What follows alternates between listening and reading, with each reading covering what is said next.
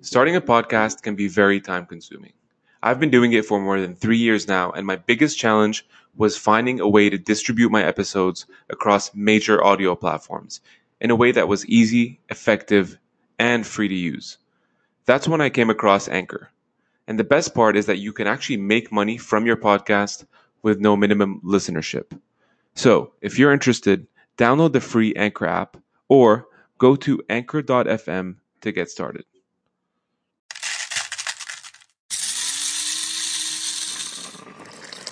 What's going on, everyone? This is George Khalife. We're back with another episode of Let's Grab Coffee. I'm joined today by a good friend, Rachel David. She already has the coffee, too. I have my coffee. Iced coffee. Iced coffee in the morning. That's good on summer days. Tin straws. Love Trying that. to go the eco-friendly route. So Rachel is the founder and CEO of Hashtag Communications. She's repping the hashtag right behind her, so I love that. Hashtag Communications is an influencer marketing company. It helps huge clients like Google, Manulife, Bell get attention in a day of modern era of marketing. So that's kind of the space that Rachel is just all over. She's also a content creator on YouTube. So I'm super excited to talk to her today about marketing, influencers, social media as it relates to 2019 and beyond. Thanks again for doing this, Rachel. I appreciate you. Yeah, of course. Thank you so much. It's funny when you say YouTube because it is so interesting. I would almost now, there's a lot more people who are saying a LinkedIn creator rather than YouTube creator, but it's funny how you go through different iterations as algorithms change and you change as a person. And all of a sudden, you might do well on YouTube and then your identity shifts and you work for a different platform. So it's funny, but I would almost say now LinkedIn is the new place that I'm trying to post on. Yeah, more even than YouTube.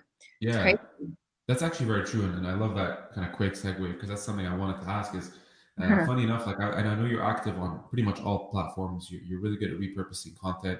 I'm obviously big on LinkedIn as well. And I've seen you post a lot of videos. So for you, like how do you stay one kind of constant with all this change that happens? And how do you're able to repurpose these kinds of content pieces across like Instagram, YouTube? Like, do you find that hard? What's your kind of model to do that? I mean, I think it's like a super simple strategy that I call it's like a pyramid strategy, not a pyramid scheme, guys, but a pyramid strategy. So you make one piece of hero content and then you cut it down to format properly for the different platforms. We had a little conversation before to the viewers, little inside scoop, but we were like, oh, do we film this? It's like, you might as well. If you're going to record the audio, record the video, take that video, have a quick 1 minute clip for Instagram, a 30-second clip for Twitter, maybe a longer 3.5 minute clip for Facebook, and an under 10-minute clip for LinkedIn, So I think that it's annoying, but people don't realize it's actually not the recording part that is the most time consuming. It's everything after. It's all the distribution and the editing.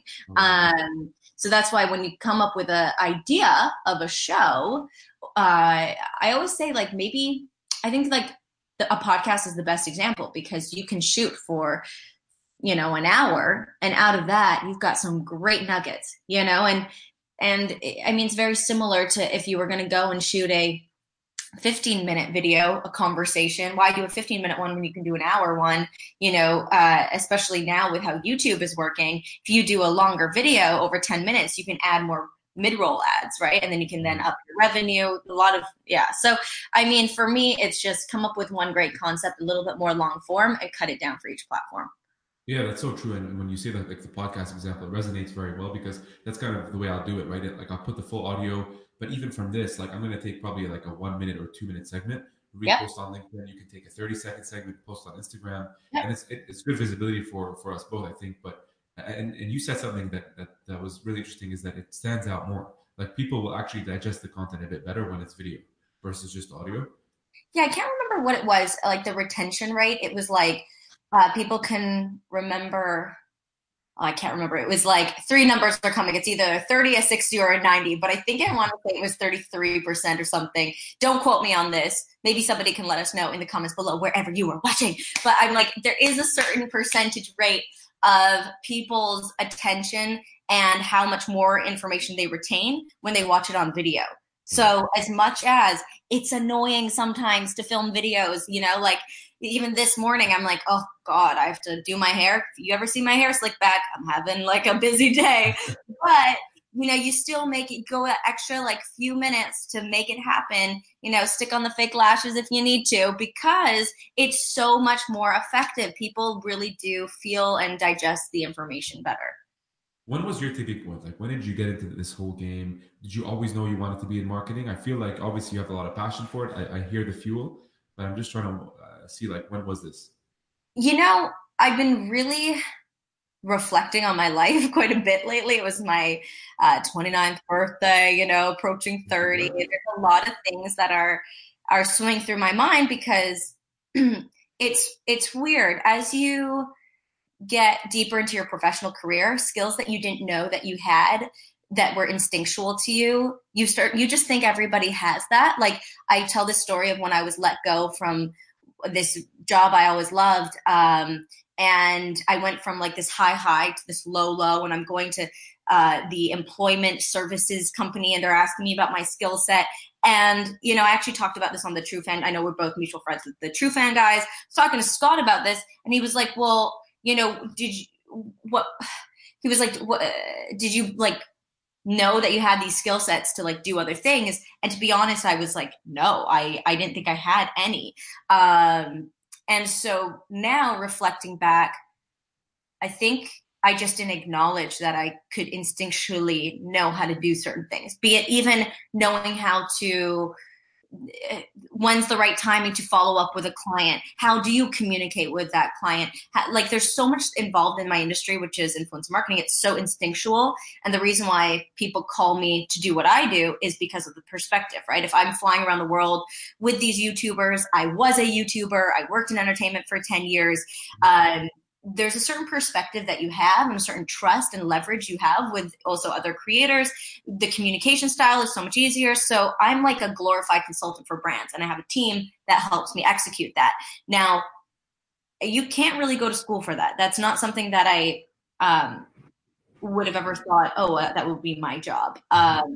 But looking back, and I got this like flashback the other day, because I was asked to give a workshop on basically the personal branding wheel, and I actually just created a top 10 list of the top 10 most effective ways to build a personal online brand. And if you do want it, where did I put it?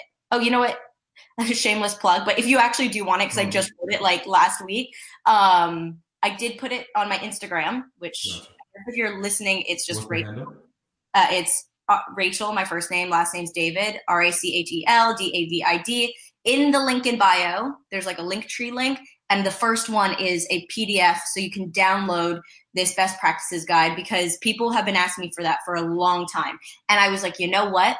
I was that weird kid when I was like 10, and I started like going in and being on theater shows, and I was in the newspaper clipping, like the newspaper. I would literally create a scrapbook of the things that I did. Like, I spent a very significant amount of time building my it was like Facebook before Facebook, with all my accomplishments. It's like front page of this, dressed up as a chicken, because I was in Honk the musical. Like, this was all, and I was very, very just, how do you create the personal brand that sort of, to be honest, it's perceived value, but that perceived value actually does translate into dollars. So as much people go, oh yeah, why do you want to post all this stuff? It's like, because it's awareness at the end of the day, right? So yeah, I feel like I was kind of, in a weird way, no, I didn't like study marketing. I got let go from my first marketing job ever. So like, marketing was not in the plan, but I think naturally I do have that brain. Yeah, well, it's so interesting too. I was listening to your TEDx talk, loved it, by the way. Thanks. And one of the things you were saying is very true. Like, I always knew this, but it's almost like I didn't really think about it much, in the sense that you were saying, look, like when companies are dealing with these influencers to market their products or services, this whole thing is so fragmented. Like, there isn't a regulatory body that determines fees, determines how you should do stuff. So for you, like, going into this, right, Yeah. especially after you sort of transitioned from your first job to starting your own agency, how did you want to create more of a formalized process around this? Like, how are you pitching it to the Googles of the world and saying, listen, I can kind of be your in between, and I'll help you execute this properly? Well, I think there was a few things that happened. Luckily, I was one of the first to get into it. So because I used to be in broadcasting before, I started building up my network pretty much since 2005.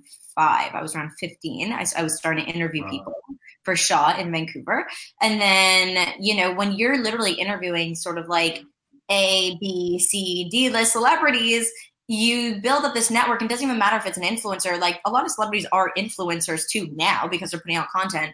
But you get to know every gatekeeper. You start understanding how the spider web works. So by the time I was about 25 and I had a YouTube channel, my YouTube channel was just like invite over people and like play games and have drinks and just have fun. And it was like I was kind of going through a midlife crisis, breakup, layoff. I didn't know what to do. So I was like, I've been in TV for so long. I need to learn what this YouTube world's about. So this was 2014, 15, Yeah. which was like a great time to be learning because again, influencer marketing wasn't really built up at that point. As far as like really these YouTubers getting paid, like they were starting to, it was either they were getting paid stupid amounts of money because all the advertisers were like comparing it to television rates, or nothing. So it was a really good time to get in. And the reason why I even got into it was because my YouTube channel featured, be it NBA players or, like looking back, I was in the car with my friends and they were talking about Letterkenny and I was like, oh yeah, my friend Michelle was on that. Or like they were talking about Trailer Park Boys. I was like, oh yeah, Jonathan Torrens was over. And like, this was just my life day in, day out of just having fun. And I'd get them to do weird things. Like I remember I invited over Carl Wolf and he sings the Africa song, like it's gonna take a lot to drive you away. I love that song.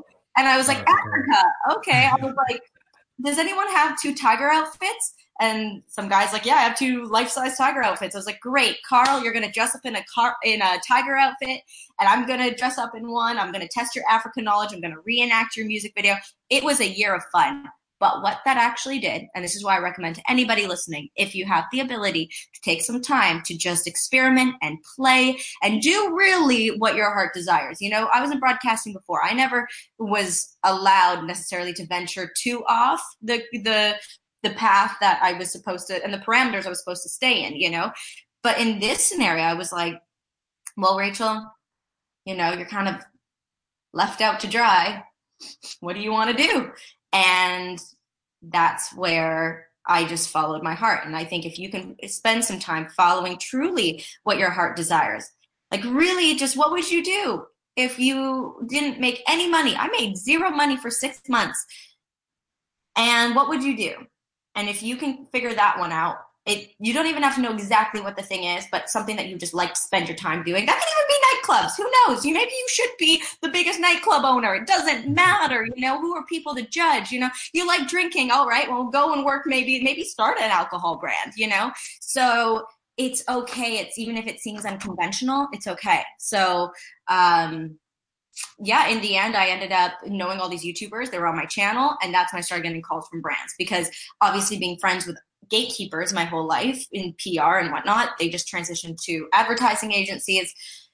Some were put in positions where they're like, oh yeah, now I'm representing the Chevrolet account for McCann, which is a big agency. Rachel, can you help us with this? We see that you know this person. Can you put this together?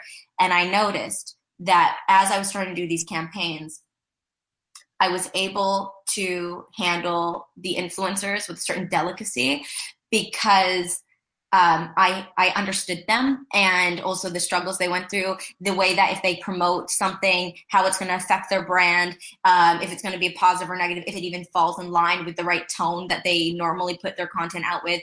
It's really like a specialized hands-on service. And at the end of the day, I think the reason why these bigger and bigger brands are coming to me is because at the end of the day, you can't really measure that cool factor as well. Yeah. Or if somebody's an absolute douchebag, you better believe I go to VidCon, I go to Playlist, I go to all these places, and I'm in every room, and they know that.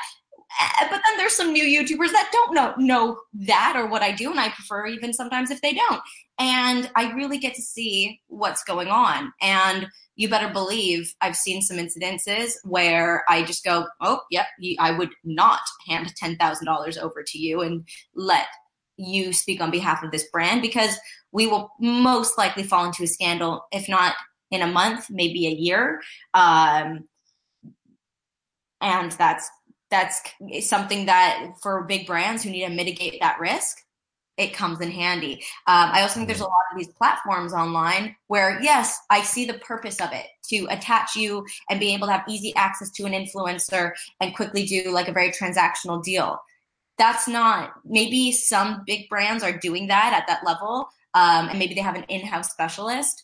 But if they don't, then they want to outsource that. Even if they're an agency, they're like, Rachel, can you help us do that? Because again, we need the perspective. Just because somebody has a certain following doesn't mean that they're following, that they're actually influential. Do you know what I mean? Yeah. Like there's a lot of followings out there, but what do they stand for? If they are at a party, you know, do they give off weird vibes? That's like, there's a lot of things to consider. Right. So how does, how do you measure that today? I think that's the biggest puzzle piece that, that we will, I don't know if we'll ever truly be able to solve that, to be honest. It's also difficult, right? Because like I think a lot of people's credibility now, especially like millennials or even Gen Z, for example, they'll look at your Instagram follow and be like, oh, that's almost the first mark of credibility now. You know, they'll check you out and be like, oh shit, like Rachel's got X amount. All right, I got you. But for you, you're going like a level deeper and you're saying, okay, that's great. Let me look at actual engagement. Let me look at comments. Let me look at what you do outside of the platform. Maybe there's something we're not seeing.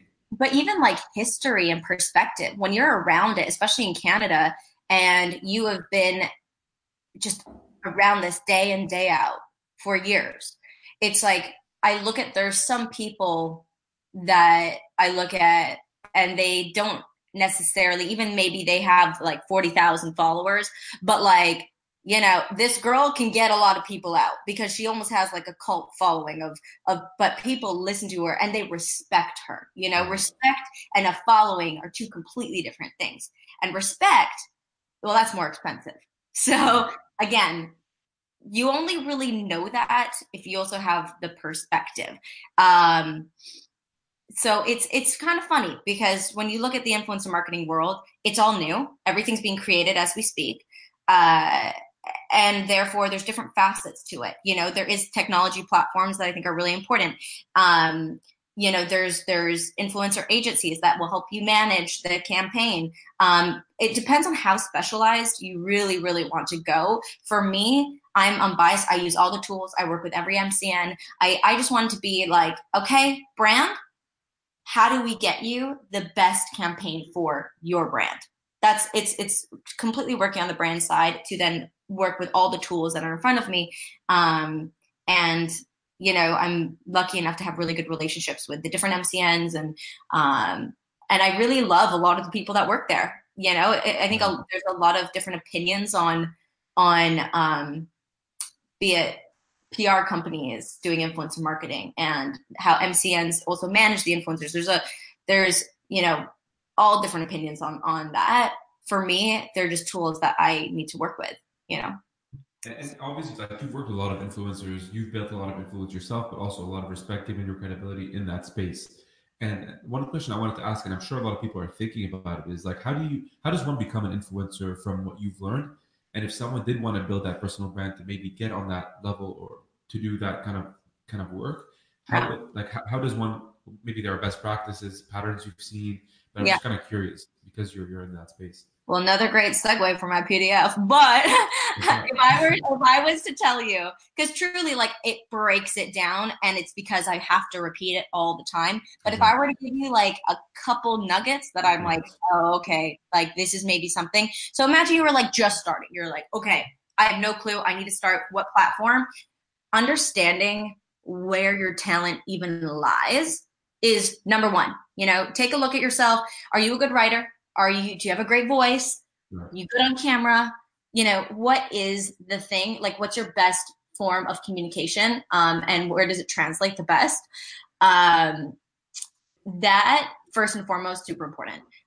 For me, coming from a TV background, sometimes I don't like going and recording things, but again, it's probably my strength is video. I would much prefer, and you know what? I noticed even when I just did audio podcasts, I got really flustered. I started really judging things that I was saying. And I was like, oh, do I sound smart enough? And it was awful. So yeah, video for some reason is is my strength. So think about what your strength is. Again, and also looking at like what you actually are talented at. So if that is communicating, cool. If it's taking beautiful photos, okay, cool. Keep doing that. If it's cinematography, like whatever that is, literally start zeroing in on what you want to do, but also what are you naturally talented at. And then you have to kind of marry the two. The second thing, and this is something that I was at a entrepreneur organization kind of like workshop. And so myself, along with some fellow entrepreneurs, were doing workshops, but I got to sit in on one, and it was a guy named Clay Hebert. And he mentioned this thing that has stuck with me forever. And it was talking about how there's look at me content and learn from me content. And this makes so much sense. You go on Instagram, it's all like, you can get quick likes with look at me content. And that doesn't just mean like, big booty models on Instagram. It also means like, the fast cars, the crazy stunts, things that are shocking. You can definitely get the engagement there. That being said, that's not really building your legacy. If you really want to build a legacy, I think that if you go more the route of learn from me content, I mean, people do need to keep watching that. That's evergreen content that, you're teaching someone how to use Photoshop. It's like, well, you better believe a person's not going to just watch that once. They might watch that 2, 3, 4 times. And especially if you are adding value, then you take it like for what I do. It's high value, high impact. I sit down, I tell a story about a lesson that I learned. And for me, it's about, I want the person on the other end to feel like I just gave them a hug. Like that is my purpose. I'm like, I'm here. I'm your comfort. It's scary. We're entrepreneurs. We feel stripped of everything. We don't know where we're going or heading, but somehow we keep it together. It's like, I'm here to hug you. I'm here to let you know you're not alone. That's my purpose on LinkedIn. That's my purpose with all the content that I put out. And I think figuring out what your purpose is will also be an amazing. And keep in mind, it's taken me forever to figure out what that purpose was. Okay. I started making content over like 4 or 5 years ago, and only like in December, because I got this book called You Are a Message, and it was just short little, it's from my sister. It's an amazing book. It's just short little things about marketing and just like the way the world, it's like philosophical little quotes. And I'm like, how much value is this? It's short, it's sweet, it's digestible. I feel like I got something out of it, It felt like healthy fast food. You know what I mean? Like as if I went to like Fresh and took cake. Yeah, I was going to say salad. So I'm like, okay, how do I make that in like video content? So, gotcha. Interesting. Yeah, like, part of what you're saying too, I run into a lot of people who, and I'm sure you get this, but they're like, listen, man, the reason I don't want to create a personal brand is I don't want to put myself out there. Right, you'll always find different kinds of people. Like, I don't want to put myself out there. Or what am I going to talk about? Especially if you're younger. Like, I faced this a lot earlier in my career too. Like, who are you to talk about X, Y, Z? And so you kind of face these challenges. What advice would you give to some people who are maybe younger on the scale, kind of 20 to 30, but like looking to really start getting there, but just not really sure where to start? That's so valid that you asked that. And I'm actually kind of mad at myself for not bringing that up, because that being said, I couldn't give advice 2 years ago. I also couldn't have given it while I was going through it. Like I'm still going through it. Like every day there's a new challenge, but at least now I have some experience. So I think as soon as you take an authoritative or, an advice position, you need to be able to back it up with experience. That being said, I think that there's a lot of, that's why I'm like, first and foremost, you've got to figure out what that thing is that you're good at and work on that craft for a while. If that is, I really like photography and I like traveling. Okay, well, maybe you start off in Toronto. What are some of the best places to photograph? Or like they feel like vacation spots in Toronto. Cool. Okay, now you pitch that to the tourism board.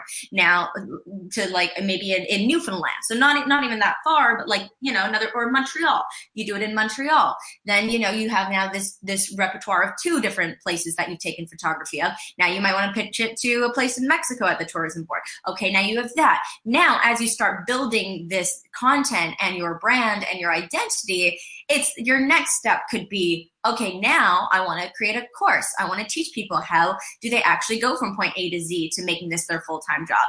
Oh, maybe now I want to make more content, which is telling people some of the things I learned. What's the best camera to use for, a wide shot? What is the best one? What's the best macro lens out there?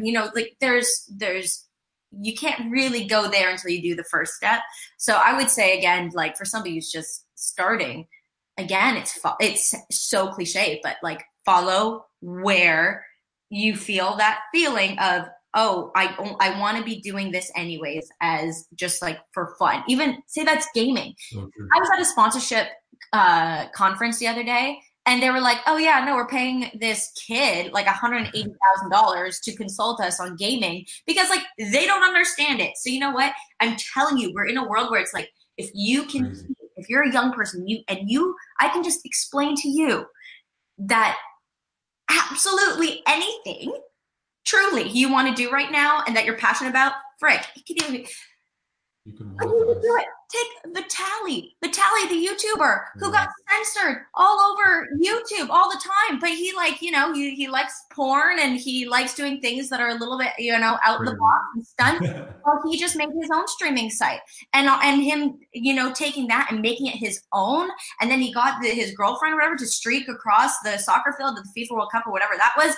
And then what that resulted in, it resulted in, I believe, an additional $10 million in, I believe, monthly subscriptions that will be coming in. So like, I'm telling you, you're young. What the heck really like gets that fire burning that you really enjoy, and follow that, because this world that we're in now is just like it. I can't even believe it. It's like the opportunities around are like endless. Yeah, no, 100%. I echo that a lot. I actually resonated with a lot of things you said, even like for podcasting. Like now you're seeing, obviously, everybody's trying to get in the game. But like one thing I always say is like, you also have to be patient with it. Like when I started this 3 years ago, relatively nobody wanted to even come on the show in the beginning. Like nobody wanted to be your first. And it's like, it takes time to build that cred, to build your voice. But I love that last point that you made was, it's like, find something you just enjoy doing. Don't think really about, monetizing it first or doing it like one hit wonder, that one video that's going to get a million views. If you think of it that way, it's kind of too short ended. So if you Yeah. enjoy doing it, eventually you're going to build traction. But because you enjoy it, you'll kind of do it over the long run, regardless of hurdles. Yes, you'll have the longevity. You'll be able to weather the storms, because there's a lot of storms that will happen. I tell the story that it took me 6 months to make back my salary from the job that I got let go from. But that was because I started putting out YouTube content with no thought that I was ever going to make money off of it. It was just, how do I grow this audience? But naturally, because I was consistent, I was putting out 3 videos a week. I was shooting, editing, learning everything, how to light. Then I got a call from CBC and they said, Rachel, we have some fiscal budget that we have to use up, which means like they need to use up some money that they have, and they have to spend it by a certain amount of time. And they were like, we've been watching your content. Would you like to create a comedy series? And because I'd been working at figuring out how to edit, how to light, how to shoot, how to write, how to be on camera, all those things, right? I didn't actually have to hire anybody, like maybe some small little hands here and there to help. But they gave me a budget for an entire production. And that was, to be honest, it was like almost $70,000. And that was in 2 weeks to create this series. And it completely, for the rest of my life, I will say that's what really gave me wings. But again, I had to have the confidence to say, all right, I'm going to take this year. And couldn't have predicted that happening, but because that happened, then, then a brand deal came in, and then this, and then I was able to invest that money in building the business, and like one thing led to another. But that's why I'm also really passionate about like government funding and grants. Like I explained this in the TED Talk. I'm like, not only did the advertising industry change, but the entertainment industry changed as well. And like, as a girl who was born to a family of artists, it's like, well, I grew up and I was a musical theater kid. There was always grants. There was bursaries for us.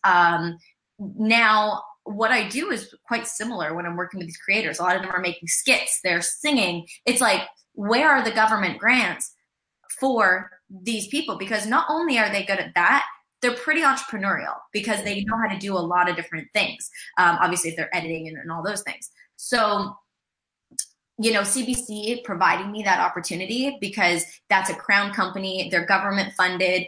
They have a mandate to invest in digital creators of the future. The fact that they did that for me, that helped me get my feet on the ground. So where are the new regulatory bodies and where are the government grants being funneled? There needs to be more funds that are funneled to these creators because they are the dancers, they are the singers, they're the people who want to create films. They're just starting on YouTube, so there needs to be more of a funneling system there.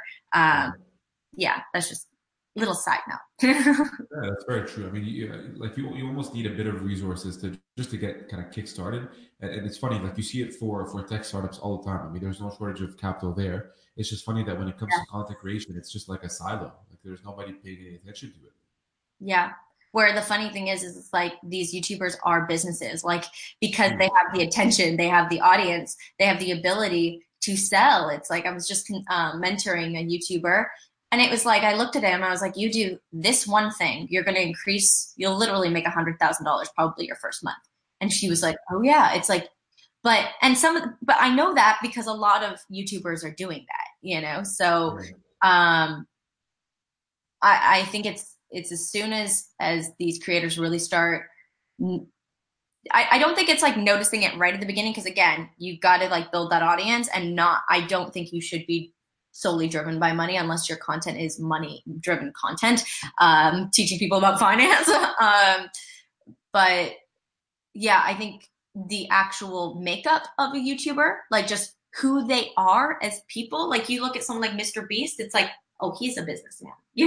Look at even Juke Squad, who's doing like 24-hour challenges. I sat down with Jack a couple years ago at Playlist, and I will never forget what an interesting business brain he has. Now we've sat on a few panels together. I'm just like, from the outside, you look at this guy who's like swimming in the water with crocodiles, but oh, he's smart, and a lot of these YouTubers are very, very smart. So it's funny that, like you said, there's all this investment money going towards these businesses, but these YouTubers do have a business. Why aren't more people investing also in YouTube channels? Like they would crush it. I should do that. New content.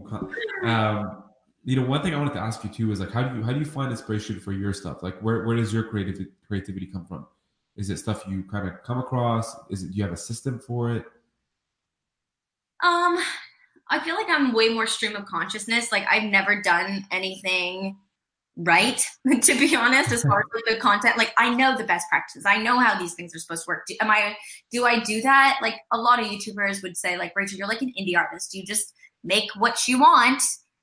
You're not super consistent. It's like, I'll be like, oh, I want to do a vlog. Oh, I want to do this because I think it's interesting and it's like my creativity, right? Yeah.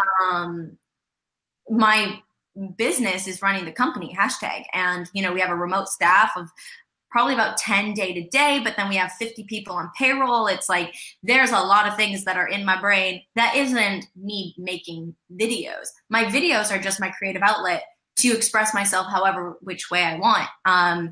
But I just found now I'm in a stage where I really enjoy just sitting in front of a camera, and be it being vulnerable or just having a very like, how do I actually feel? Like, and focused on the truth, not necessarily the smoke and mirrors. Like I was talking to a few friends the other day about when someone goes like, how you doing? And people are just like, good.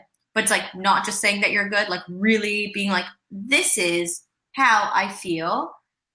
And it could be something I've got to work through. It might be something that I did work through to give perspective to other people. But I think I'm just in a place now where I'm like kind of unapologetic for the person I am. I am truly, sounds kind of strange to say, but I think more women do have to say how proud they are of themselves. Like I'm really proud of myself for all the shit and being so low to feel in a place where I can feel happiness and I have good people around me that love me. It's like, It's a nice feeling to be in, right?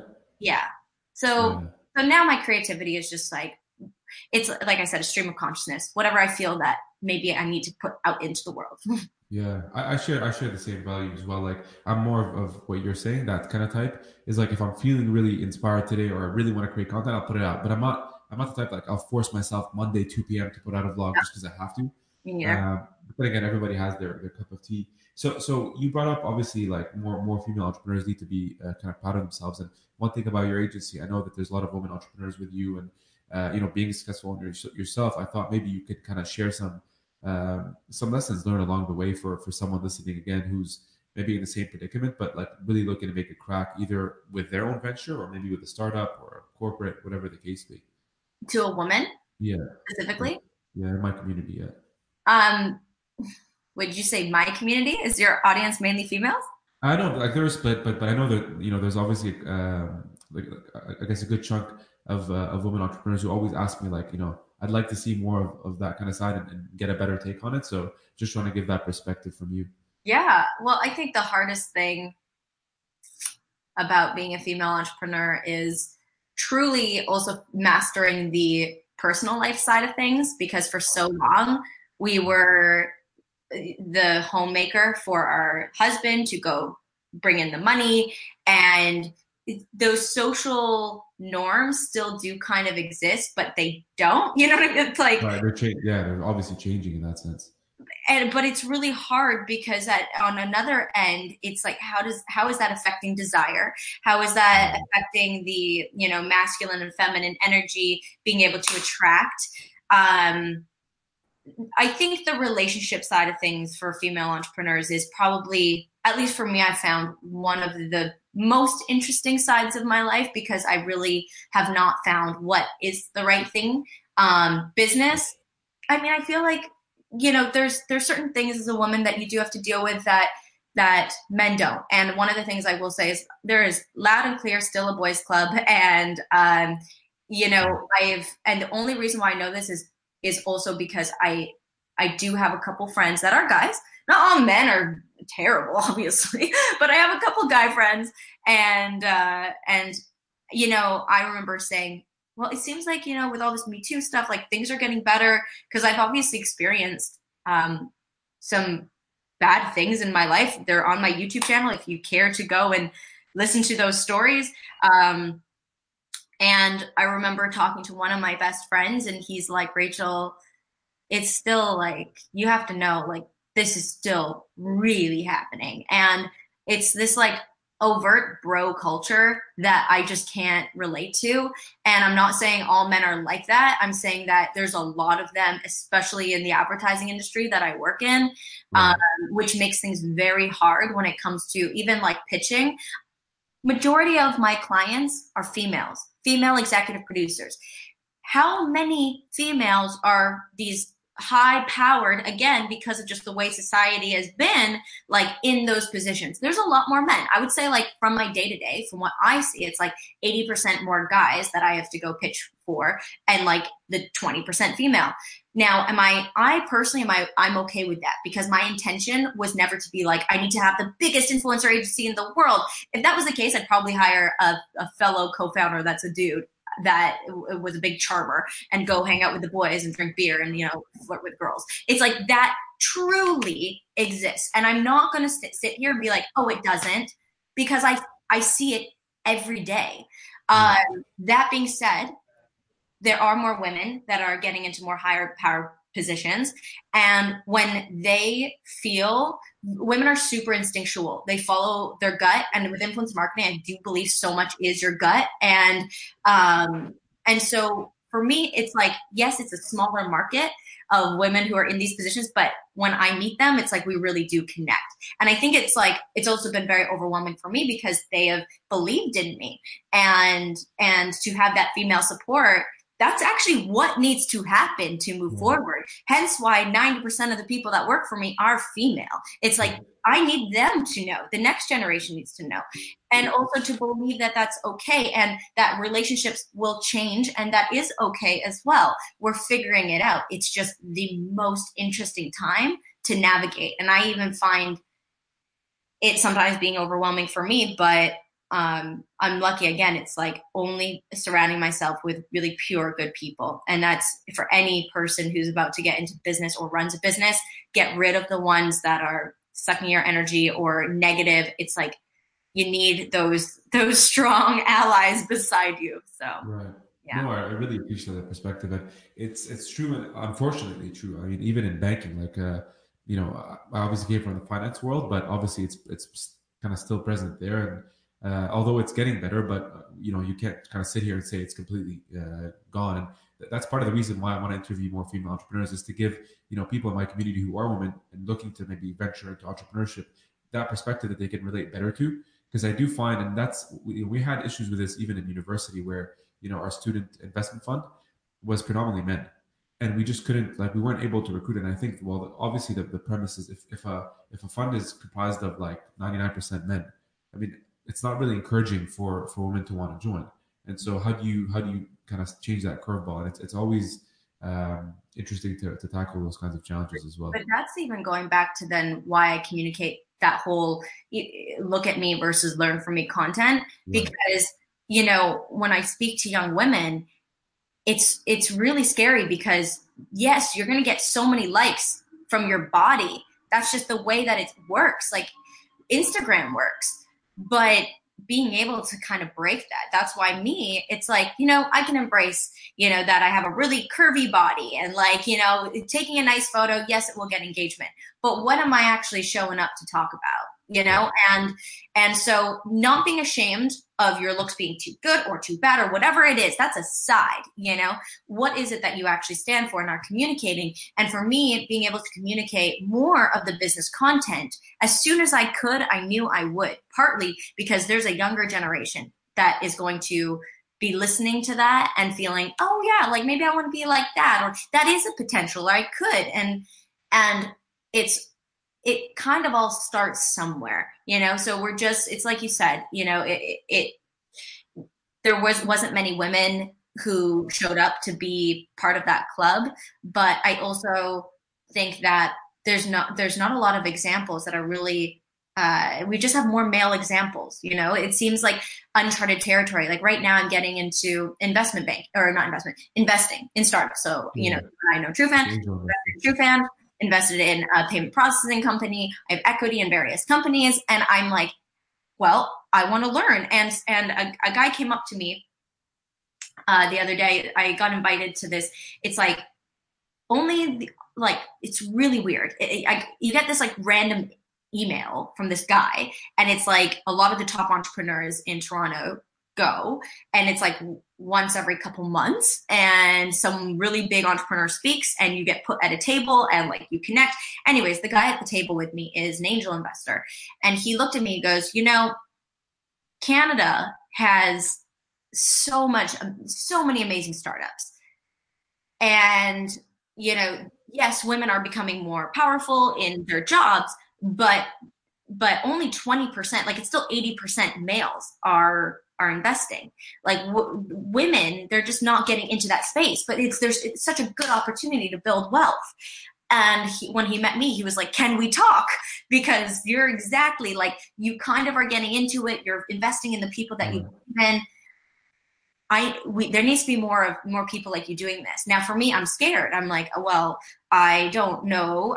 It's like a walking around blind. But again, it's like, so that's why it's not like all men, but are bad. I never want to paint that. My dad's amazing. My brother's amazing. But like, and there are some men that will go to you and be like, let me teach you. But it's also the men's responsibility to take that on, to build more equality. And those who really do, that's a man right there. Amen to that. Amen to that. That's awesome. I appreciate that. And definitely wanted to, I guess, pick your brain on this last point before we kind of end this. But like, what's more general advice you give to people? I know obviously now they've heard your experience, they've heard different things you've gone through, a lot of resources that they're gonna basically look at after this as a follow up. But what are some of those gems that you've learned? Maybe one, two, or three pieces that you would share with people more broadly. Like, given everything you've learned, if you were to go back now, given the things you've learned today, what would they be? Okay. number one, just because somebody has more authority than you doesn't mean they know more. So if you think you're supposed to do something, and you want to make something and you just really feel right about it, and somebody who's just has more power than you puts it down, doesn't mean that you're wrong. And you cannot connect your self-worth to a job or a person who lets you go or any of that. And I think that was one of the biggest things that I had to learn. Just because I got let go from a job, it wasn't my work ethic. Frick, my work ethic rocks. Now I know that. It was the person. It was some guy who just, it's political. He's like, I don't want you there anymore. I'm going to hire somebody else for there. And it's like, okay, sure. But that doesn't reflect on the capacity of how hard I can work. And so believing really, like, I know, like, you're asking the general, it's cliche, but you really do need to believe in yourself and not let, just because somebody has more power, to dictate where you're going or what you see. And that's so hard, because we love to be able to look for people for advice and for that comfort, because it's so scary coming up with an idea yourself and being like, if it fails, it's all my fault. There's nobody. Right. So I would say that's one. The other general one was, and it kind of goes in line, it's really following your gut. And it's like a simple one, but your gut doesn't lie. Like, and every time I talk about it, every time I didn't trust my gut, I always freaking hit me. And actually I do have one last one, because I did just put this video out just now, and it was a piece of advice, like literally just now I put it on LinkedIn. It was a piece of advice that I got from actually an ex-boyfriend of mine. And he is one of the top poker players in the world. Wow. And you could imagine, the highs and lows he has to deal with. And I remember when things at the beginning would go wrong with the business and that were out of your control, be it a client's not happy or, someone's not getting back to you, and it's just like, you don't know what to do. He'd always say, Rachel, are you playing the game right? And I'd be like, what do you mean? And I think so. Yeah. He's like, are you doing everything you can in your capacity? Are you trying your hardest? Are you acting out? Like, are you acting with the best interests at heart? Like, are you playing the game right? And I would be like, yeah, I am. He'd go, well, then you're going to win in the end. And it was time and time again, he proved to me, just because maybe he lost a game, it didn't mean that he was going to lose the end game. Like, the end score is what matters. So be okay with some of the losses that you have. Now, rejection, things not going through, I'm like, yeah, it doesn't matter. Like, keep going. You know what I mean? So just make sure you're always playing the game right. 100%. I love that. Best way to end this podcast. Thanks again, Rach, for doing this. And I'm sure so people can follow you on Instagram. I know LinkedIn, YouTube, anywhere else to maybe get some content. No, that's everything. Yeah, Rachel, David, easy, 2 first names. Love it. And best episode 50 I can ask for. So thanks again for doing this. Oh my God. This is a good mark. This is halfway mark. I actually set a goal to do 100 podcasts by the end of this year. So I appreciate you. It means a lot for you to do the 50. Wow. Well, thank you for having me. I'm honored that you chose me. Oh my goodness. Pleasure. Thanks again. Thank you. Have a good one.